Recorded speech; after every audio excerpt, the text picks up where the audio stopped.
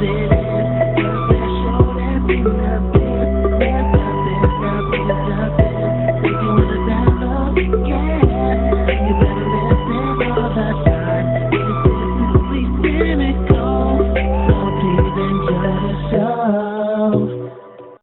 going on, y'all? Welcome to another episode of the Sensibly Cynical Podcast.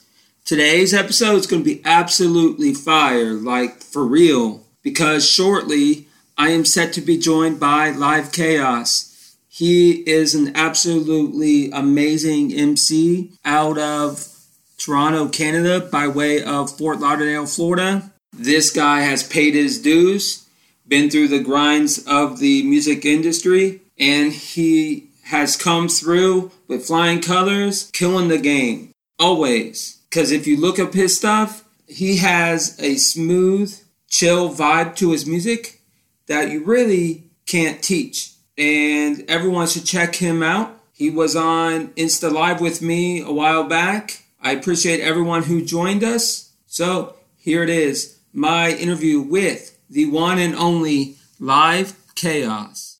All right, with me on the line, this guy is an absolutely legit MC out of Canada by way of Florida. Live Chaos, what's good, man?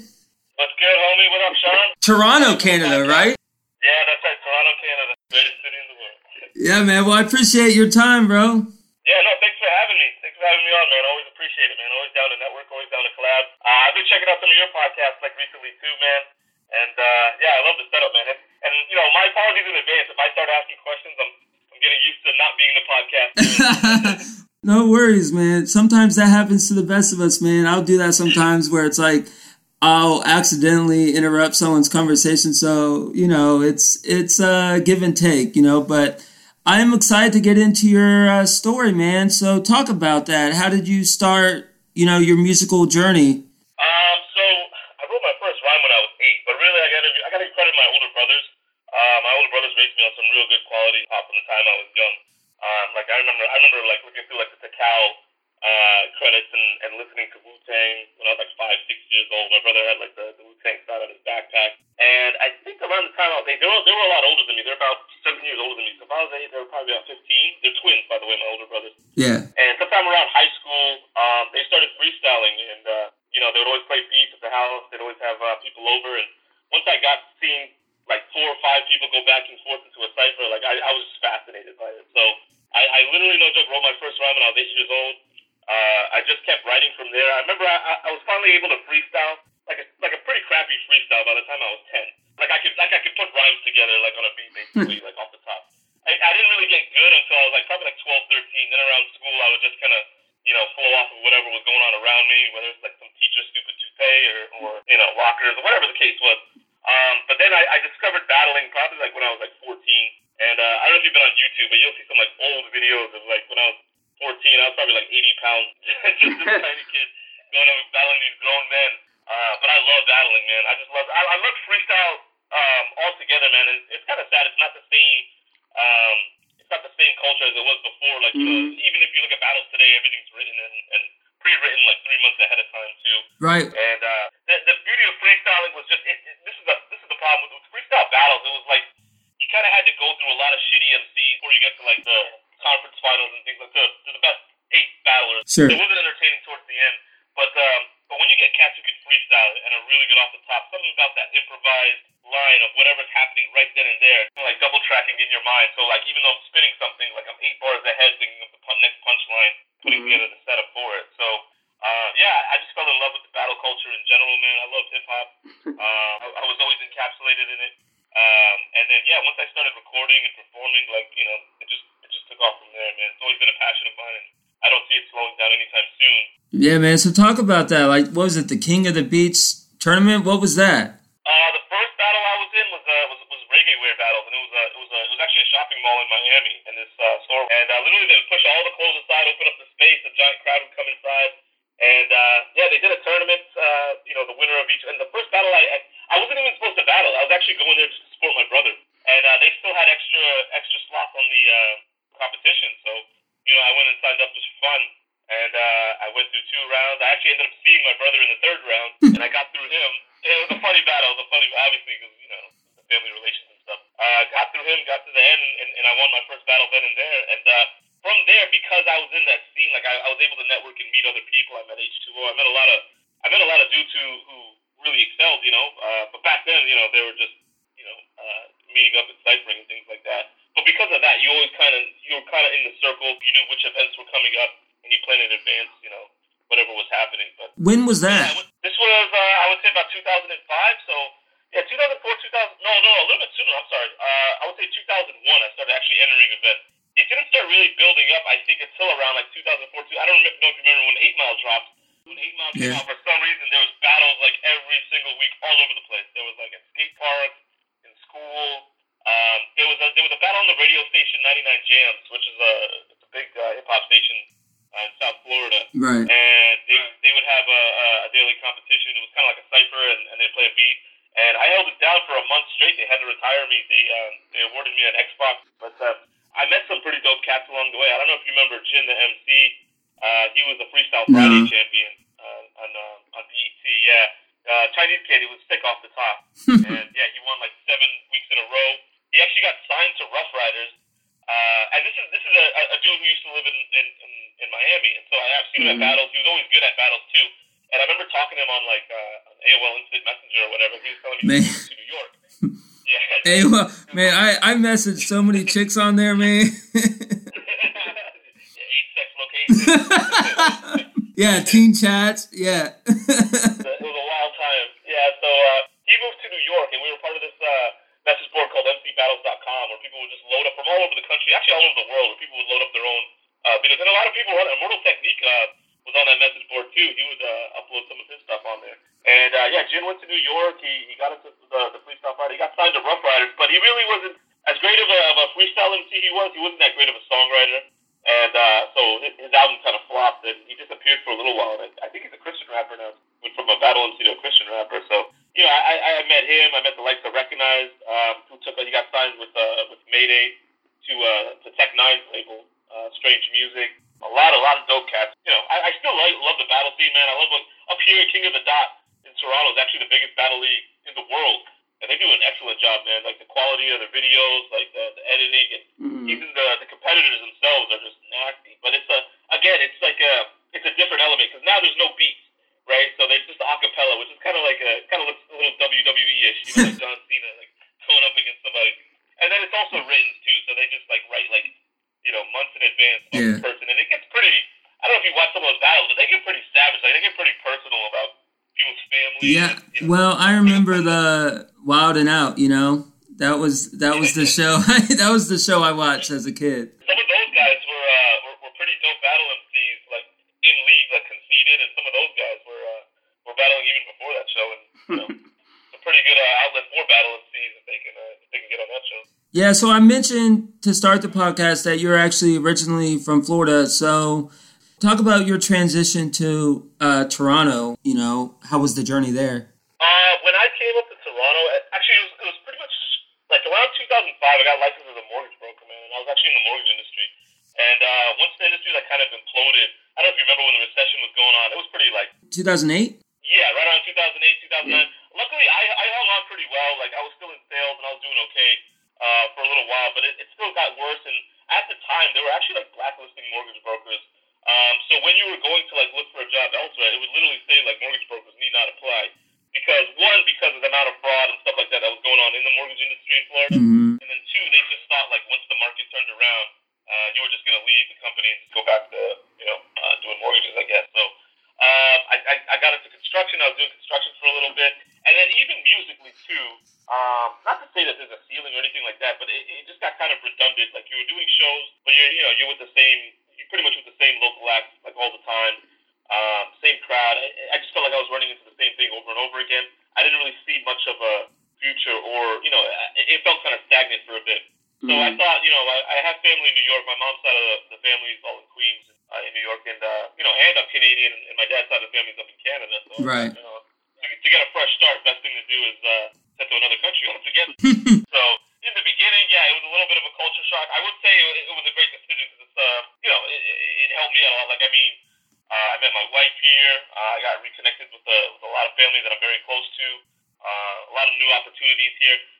Musically, you kind of had to start from the bottom again because you were just a name that nobody really heard of, but at least you had a little bit of a resume coming from Florida too, right? So no joke, the first show I finally got onto, it was actually a mistake, but I literally paid my way on it. I've never paid to get on a show before. I was usually either invited by the promoter or obviously I would get paid to do the show, but it was Apathy performing, and he's like one of my favorite underground rappers, right? Right. So I saw it, and then I hit up the promoter and just kind of asked him if there was a promoter, and then there was Apathy's manager. So I hit up Apathy's manager directly, who was doing the tour for him, and asked if there was any slots open, like, you know, for the local Toronto show. And he said, not really, but, you know, for $100, I could slip you on for 15 minutes. I said, all right, that's cool with me, man. Whatever. You gotta get your foot in the door some way, somehow. So I e-transferred the guy $100, and as time was going by, I'm trying to promote the show, but, like, the flyers that they're putting out on the Facebook page and things like that just never had my name. So finally, like, you know, I messaged him maybe like a week beforehand, and I was like, hey, any update on the flyer or at least on the Facebook page so I can at least share this information and promote it myself? And he was like, yeah, I'll get back to you about that. Literally 3 days before the show, I messaged the actual promoter who was throwing it at the venue. He ended up being like a tour manager for me, like, later on, but I messaged him privately, and I was like, I don't know what's going on, man, but I paid this guy $100 to get on this venue or to get on this event, and he knew nothing of it. He didn't know anything about it. There was no room for it, and so he ended up getting my money back. So he sent me the money back, but because he felt bad, he was like, yo, listen, I'll still throw you up there for like 10 minutes or so, or, you know, if you want to just rock the crowd for like 3 tracks. I was like, yeah, for sure, man. I got a video of it on YouTube, but I went up there. They had a bunch of dope local acts. I went up there. I held it down, man. I fucking rocked the crowd, and made good friends with the DJ who was DJing that night. I've rocked with him numerous times at other shows, and that promoter, we got really close, and he put me on a lot of spots. I got networks from that event to, you know, open up for Ari the Rugged Man, opening up for Onyx. I met MLP, opened up for them.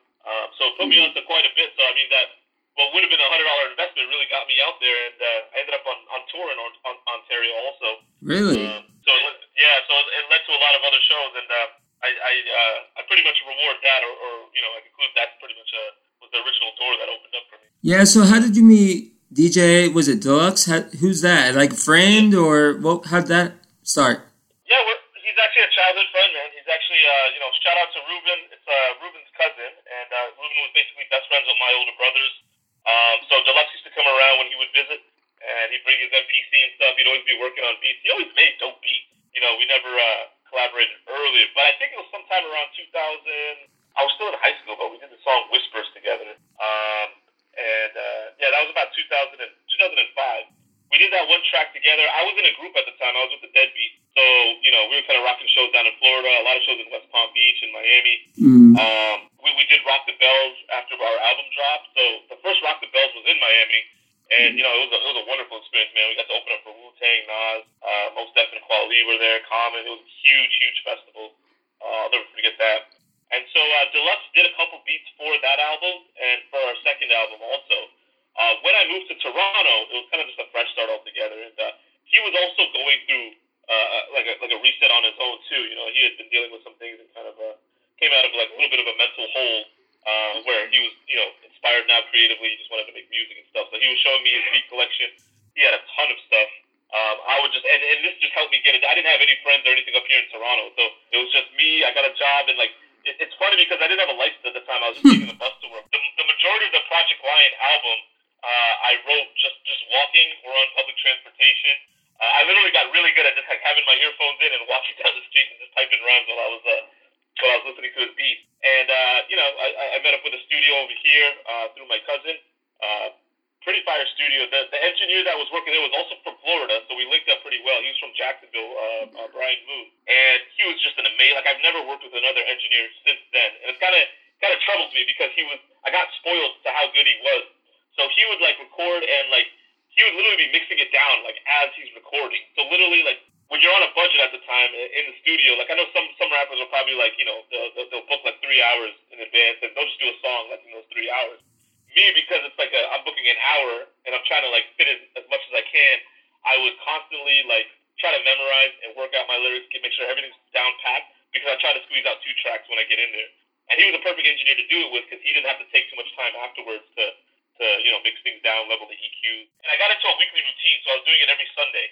So every Sunday for an hour, I would go down there and try to knock out 2 tracks. For Project Lion, I think I recorded like close to 32 tracks. So even though we only like used like 19, I think there was like 32 tracks overall, all deluxe beats. Mm-hmm. And yeah, it was just great quality. And sadly, he overstayed his visa, and he ended up going back to Florida.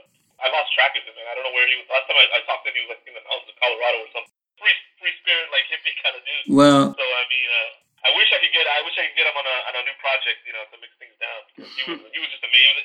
Some engineers like actually play, musical instruments, and those are the best ones because they know, notes, chords, everything like that. So when they mix things down, man, it's like a meticulous package. I see Eastside. I like Re-Evolution. That was kind of a cool vibe to it. What was the most inspiring song? What's like your inspiration, I guess, musically? In the beginning, it was mostly like when I was with the crew, the Deadbeats, we were just having fun, man. We were literally like 18 to 21 years old, and we were just, still going to keggers and partying and things like that. We had one of our homeboys who was pretty much part of the crew. He was a graffiti artist named Decal, and he used to, like, in our sessions, he would literally be like, while as we're writing, he would be sketching and doing graffiti and stuff. He ended up becoming pretty famous. He's signed to Marvel now, and he does a lot of the covers for Marvel. So shout out Decal. But yeah, so at that time, it was mostly just partying, having fun, punchlines, battle stuff. A little bit after that, I did an album with DJ Paper called Intifada, and it was mostly just political, man. It was mostly just about social justice, police reform, the prison system, and that really what inspired me a lot during that time. I was just reading a lot. So what we ended up not doing, but what we wanted to do was every track was based on a book I read, actually. So we were gonna try to name each song after the book that I read that inspired the track. But because of copyright issues and things like that, you can't really, it's not the best thing to do. So, but that was all inspired by books and inspired by politics, and I'd like to get back to that, pretty soon. With Deluxe, as sad as it is, what inspired both of those albums, Project Lion, I had literally just did a year in prison. So I did a year in state prison in Florida. I was at Moorhaven, and when I got out, that's when I came to Toronto, to get a fresh start. Once you're in Florida and you get a felony or anything like that, it's almost impossible to even get a job at Walmart, pretty much, right? I remember they used to have a saying that was like, because a lot of guys on probation in Florida are from different states, and they're just living there, like they're originally from Boston or New York, like snowbirds, and they get in trouble and they get stuck in Florida because they got to do probation. So they used to say, Florida, come for vacation, stay for probation, violation, incarceration. It's kind of rare to run into Floridians that don't have, some kind of background for the most part. So I mean, that was the sad part. But so then that was the Project Lion album. That was really what inspired it. It was basically me getting a fresh start, getting a reset, being able to coming to Canada kind of allowed me to use the experiences that I had to become the person I wanted to be. When you stay around in the same areas with the same people, it's very hard to get out of old habits and things like that. It's only a matter of time, right? Mm-hmm. So when I came to Canada, I was pretty much allowed to use those experiences to build up a better person, and so it gave me a lot of confidence. And Project Lion is basically about that, taking the good and the bad and the trials and tribulations and turning it into something positive. And then, ironically, me and DJ Deluxe loved the album. We had great chemistry with it. He's so musically inclined with beats that it's like he would send me a loop, I would write to the loop, record it, send it back to him, and he would rearrange the beat to the lyrics over again. There's a lot of change-ups and things like that. And I loved working with him, man. It was a very, the beats on there aren't typical, like, hip-hop, boom-bap. Right. A lot of them, he gets pretty creative on it, and it allows me to his kind of beats are the type where, like, when you listen to it, you can think of a story or an experience in your head, and like, the pen moves itself almost. And then he's also an incredible turntablist. He's also a battle DJ, so he's won numerous competitions in Chicago. He's based in Chicago now, but he's won numerous competitions, scratching, and he's amazing on the end. That whole scene's more like a subculture, right? Like it's a whole new thing, like underground stuff. Yeah, it's pretty. I remember when I was in the '90s, there were videos, but they were like in we would watch the DMC competitions, which would be breakdance battles, and the DJ competition was the huge one. It was crazy. Like they would do all kinds of nutty stuff. Like they could make like the guitar sound or the records like the scratching sound like guitars. I've seen guys like do like showcase and like set the records on fire while they're scratching. Like they do all kinds of nutty stuff on there. But I remember watching it then, but it was all based out of like Germany and like it was mostly like European places where they were doing the competitions. But he was in America. Yeah, it's a huge subculture, man. I don't know as to what level it's at now. Like, I haven't really seen any recent competitions, but I can only imagine, man. There was DJ Schubert, who was like, I think they retired him because he was another Filipino DJ, but he would just, he would match in competitions. He was just like, I don't even know his kind of like wrist movements to do those kind of cuts and mixes. And he came out with it was a trippy DVD called, I think it's called Twister or something like that. And it was just like almost like this anime cartoon of just scratches and dope beats. And yeah, I mean, they get creative with it, man. There's also the X-Men. I don't know if you've heard of the X-Men, but it's like a super crew of DJs. I believe they're based out of California. But they do shows, and it's just 5 of them on the turntables going back and forth, just ciphering with each other. So Deluxe can do that. So I kind of just respect, aside from beats, I respect his skill as a DJ because he's a DJ's DJ. Like, it's almost like how I can freestyle. He has this background where it's like, he can still fuck up a set. He can still rock a show by himself if he wanted to, really, Yeah. Even recently, he's been doing, since quarantine and stuff like that last year, he was doing a lot of DJ sets on Twitch. And, like, it's just entertaining. Like, me and my wife would just, like, watch it, like, Saturday nights. It's like being in a lounge and, like, your boy's DJing for you. Yeah. So it's pretty dope. Because of the success of that one, we went into Lost Boys. Lost Boys was kind of a repeat, unfortunately. I used to go back to Florida a lot. Like, I would travel probably like 3 or 4 times a year to see my family, see my mom and brothers and sister and stuff, and my old friends. Yeah. And I was traveling back in 2013 for Christmas. It was Christmas Eve. And no joke, the feds came and snatched me up for a case that was even older than the last one that I did time for. So they snatched me up for something that happened in 2008. It was a mortgage fraud case. It was a company I was working for back then. And it was shocking. It was crazy to me to go through that system again. And this time it was federal, right? So I bonded out somewhere in New York. I flew down to go to the court. In my head, I didn't do it, so I was just going to go to trial regardless. But they snatched me up like the first court date. Like there was they denied me bond, said I was a danger to the community. This is a white collar crime, mind you, right? But said I was a danger to the community, took away the bond, and like me and my 9 co-defendants went in, and I just didn't come out. Like I ended up found me guilty, and I got sentenced to 3 years. Did the 3 years, came back in 2016, and then 2016. By that time, you have no idea how many rhymes I wrote inside it. When I came out, that's when I recorded Lost Boys. Coming out, did your mindset change, like, career-wise? Were you like, all right, I'm going to have a different, like, focus? The second time around, it's a weird thing for me because during that time, when I was working for the mortgage company, this was, like, the cleanest part of where I was going. So, like, during that time of my life, like, when I was younger, you sell dope, you do your thing on the side, you're making money, whatever. I got jammed up, I get it. The place I was working at, I started as a telemarketer. It was a mortgage company. But I was very, I would stay late. I would listen to the loan officers when they pitch, and I try to learn as much as I can. When I got out, or when I first got charged with the trafficking charge, you kind of have to take that same hustle and drive and put it into something positive. So when I turned 18, they actually, or I was 18 at the time, but they paid for my mortgage broker's course. That's how I got licensed. And then from there, I was doing mortgages there. So it was a part of my life where I thought that was like, I was cleaning everything up. I was putting on a shirt and tie, doing something respectable. This was supposed to be the good part of what I was doing. So it was a little bit of a brain fuck when you're like, you get jammed up for that, and it's like, you can't win. It's like, I thought I was doing something good over here, So yeah, my mindset did change a little bit. The first time around, it was like, I felt like a lot more positive, but also naive in Canada too. Like I'm just like whistling, like packing my lunch to work and taking yeah. Just trying to stay out of trouble altogether. I understand that, man. Like 9 to 5s and shit. Yeah, I was happy with it, but the second time around, once I got jammed up, it's kind of like not in a negative way. When I say like you develop this don't give a fuck attitude, it's not that like I don't care anymore, but it's also like the things that life throws at you. You really just have to take it in stride and move on and just keep going. Like you can't really dwell on it. So it's not that I don't give a fuck, but it's also gave me a certain kind of confidence that's just like, all right, whatever happens, happens, but you always got to bounce back and you always got to come back stronger and you always got to build on top of that, Like, who in your opinion is like the GOAT, like the greatest of all time? For me, it's Black Thought from the Roots, like hands down, especially recently with the new stuff that he's been coming out with. I've been a Roots fan since I was a kid. Like, that was really what turned me on to, away from, like, because I grew up on a lot of New York gritty rap and, storytelling and things like that, like Nas, Biggie, Wu-Tang. Black Thought kind of brought this finesse. He made it cool to be intelligent, and he was with a live band. I always wanted to rock with a live Like every instrument that they play, like they're an expert at. Like Questlove is one of the top drummers. You know, they have one of the best basses.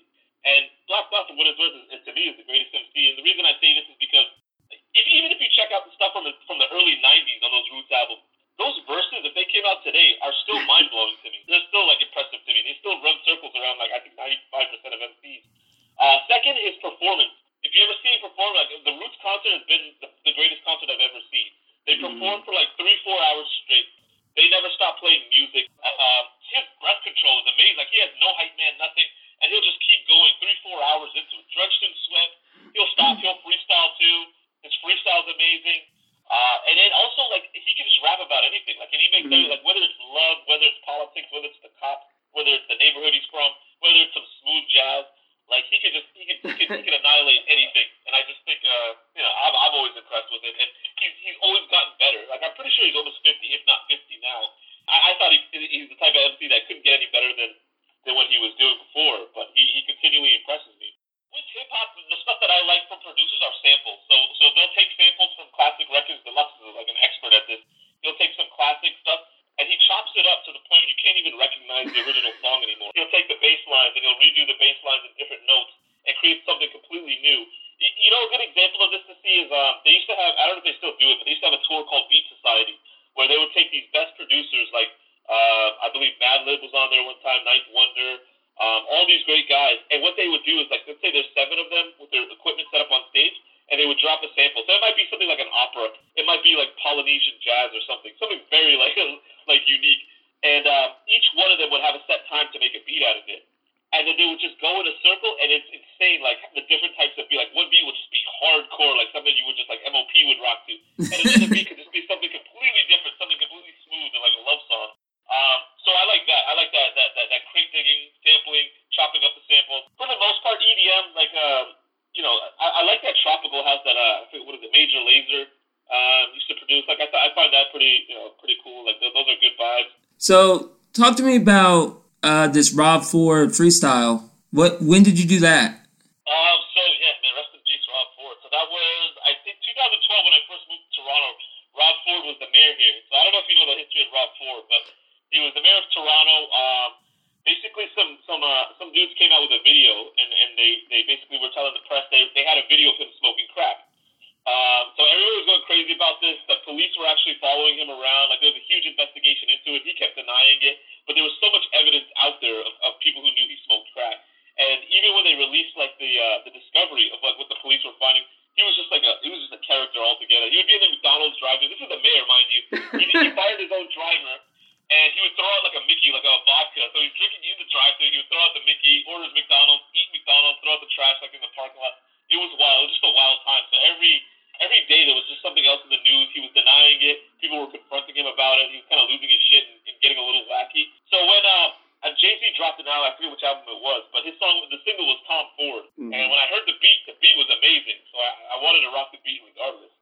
But, obviously with what was going on here in Toronto, I thought it was perfect segue into our politics. So, I dropped Rob Ford. I don't know if you heard at the end there was a time where he was like basically denying it at a press conference. What's the hardest thing about being an MC, like especially now?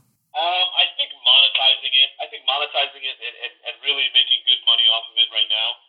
Like when Project Lion dropped, it like you could sell albums and you can make some good money. Like I pressed 1,000 copies of that and sold all the physical copies. Like I don't even have a physical copy for myself. Plus whatever was online.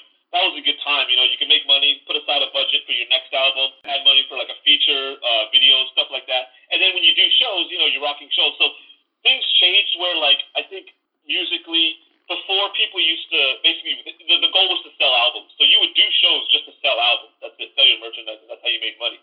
It's transformed into something where now you don't make money off the albums anymore because no one buys albums. They're just streaming everything. And the payouts on Spotify and iTunes and all these places are so low. They're so terrible. Like, I have way more listeners and way more streams and way more fans than I did then. And I'm making less money than I did when I was selling albums, So you're not making as much money. And so what happens now is artists basically have to tour and you have to do shows. Right. To make money. That could be a pain in the ass too because that deals with if you don't have a manager and things like that. Like when we were on tour, there was times we'd have to like chase down the promoter, And we got to a point where we were just like taking,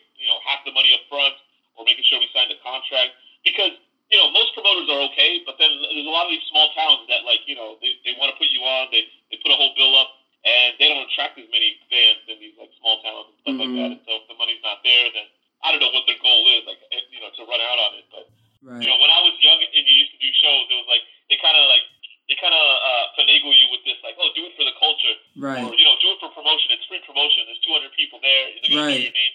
That's cool and all, but like once you've done that for decades now, I've already paid my due. It's time to get paid. Like I gotta get paid. I don't know what to tell you. I've mastered my craft to this point that people are coming to listen to it or purchasing it. So yeah, that's the most frustrating thing. So now it's like it's not like anything else. It's not like selling weed or anything like that. That's instant gratification where you're making money right off the bat. You're investing time and effort into it, and now because of COVID, and it's a very tricky thing. Rock Marciano recently released an album, and he didn't stream any of it. He has a pretty loyal fan base. Yeah. But he's only been selling his albums right off of his website. He's been making money. He's been doing it that way. You got to kind of maneuver around the system now.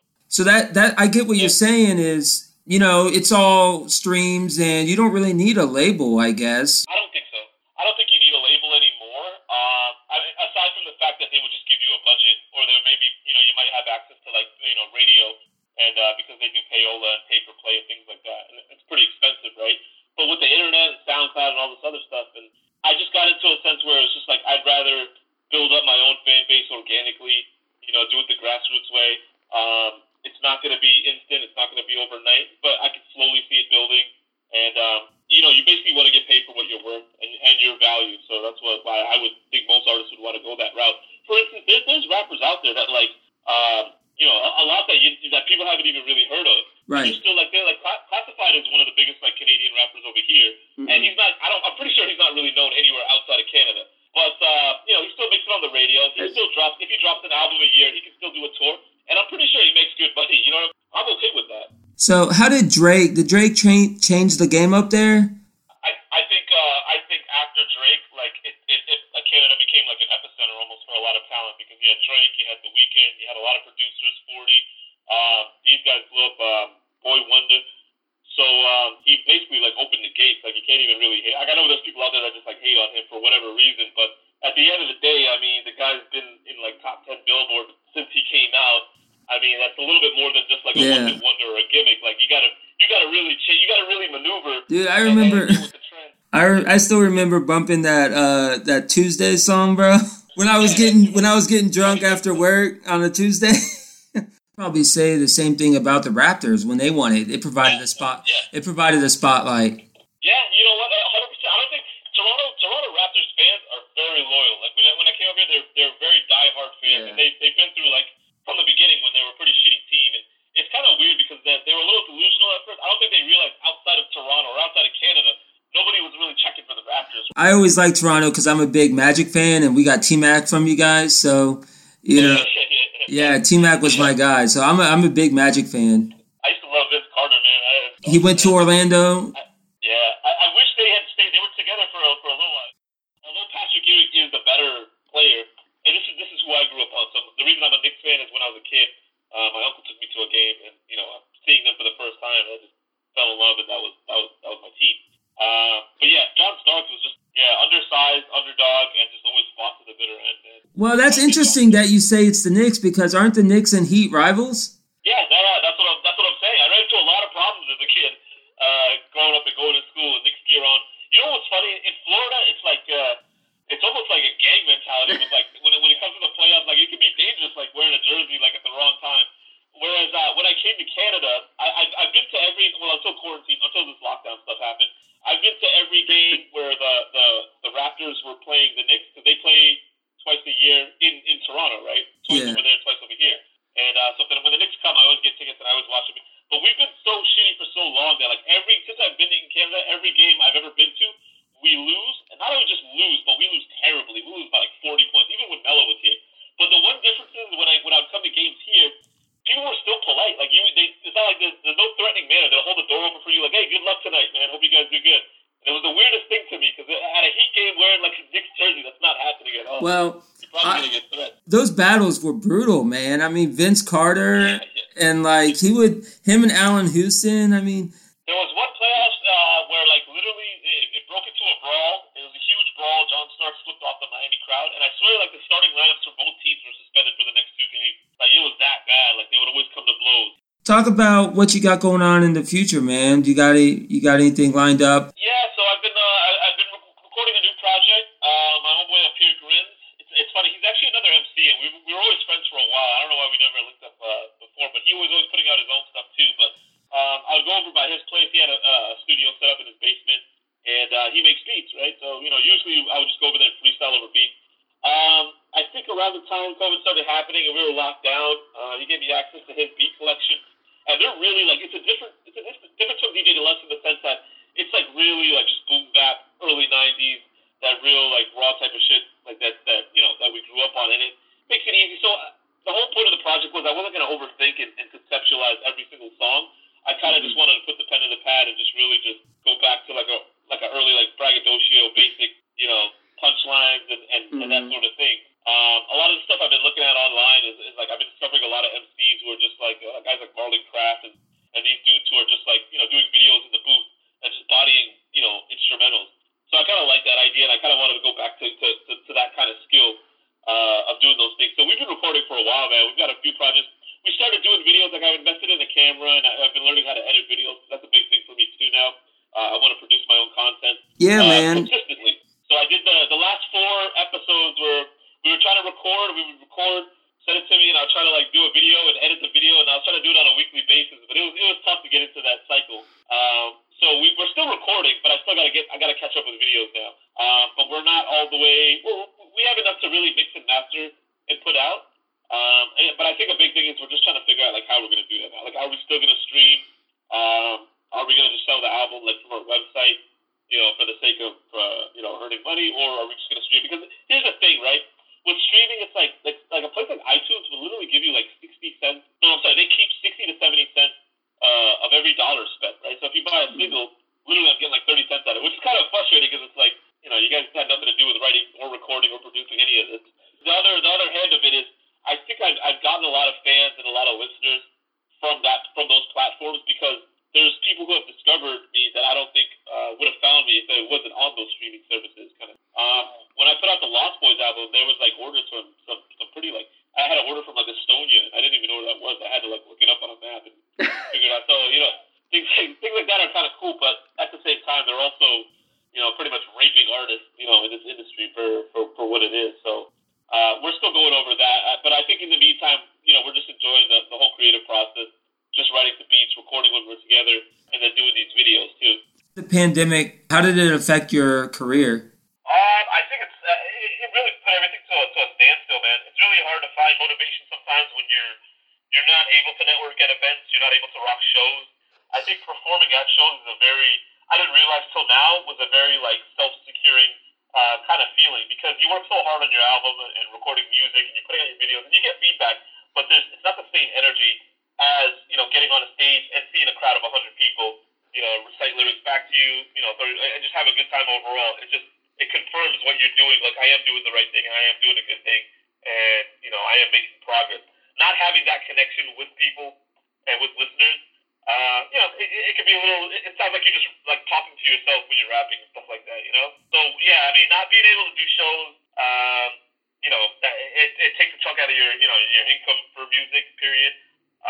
And then secondly, it's just even little things like when you're like recording videos, let's say, it's all very isolated. You can't really be like in a crowd of people or have your whole crew around you and stuff like that, because over here, even though it's slowing down in America, like Canada's been doing a pretty botched job of vaccinating, and so because of that, our numbers are still going up, and it's kind of crazy. Like we're pretty behind. Like I think when I look at the world news of countries that are handling COVID, it's like everybody's kind of like on an upswing right now. Well, it's India and it's us, and I don't know how that even correlated really, but it's been a very slow recovery for us right now. Yeah, India is getting their ass kicked, unfortunately. Yeah, and going to the studio, like me and Grizz can still link up and we can still do music together, but we can't have like sessions where like other artists drop by too, and you got to get creative these days.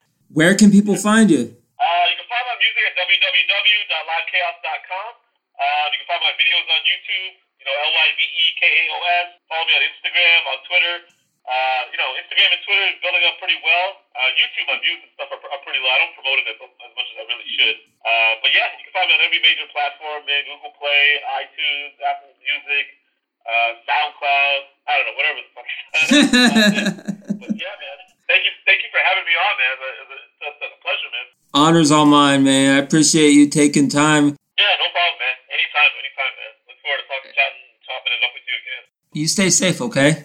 Will do, man. All right, man. Have a good night. Thanks, everybody, who came on and joined us. Appreciate it. Much respect to everyone. Okay, now that was awesome. It was great chatting with Live Chaos.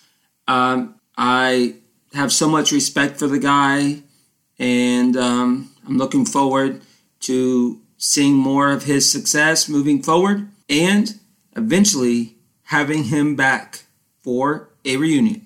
All right, coming up next on the podcast, I am set to be joined by Dawn Damari, the host of A Teaspoon of Healing podcast. She has been on the podcast a few times before, but I have the question for her. I was thinking, especially during these COVID times, how does one achieve ultimate peace and serenity? Well, she is going to come on the show and give me my answer. That should be up, early next month. I also am recording the next episode of Mr. Cynic on ufology, which is the study of UFOs. So, thank you for listening to this episode of Sensibly Cynical. You can check us out on Twitter at Cynical Sensibly, Instagram Sensibly Cynical Pod, and you can check out our Facebook group. Also, if you could please subscribe, rate, and review us on iTunes, I would be highly, highly, highly, highly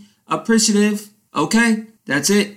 Please stay safe and take care.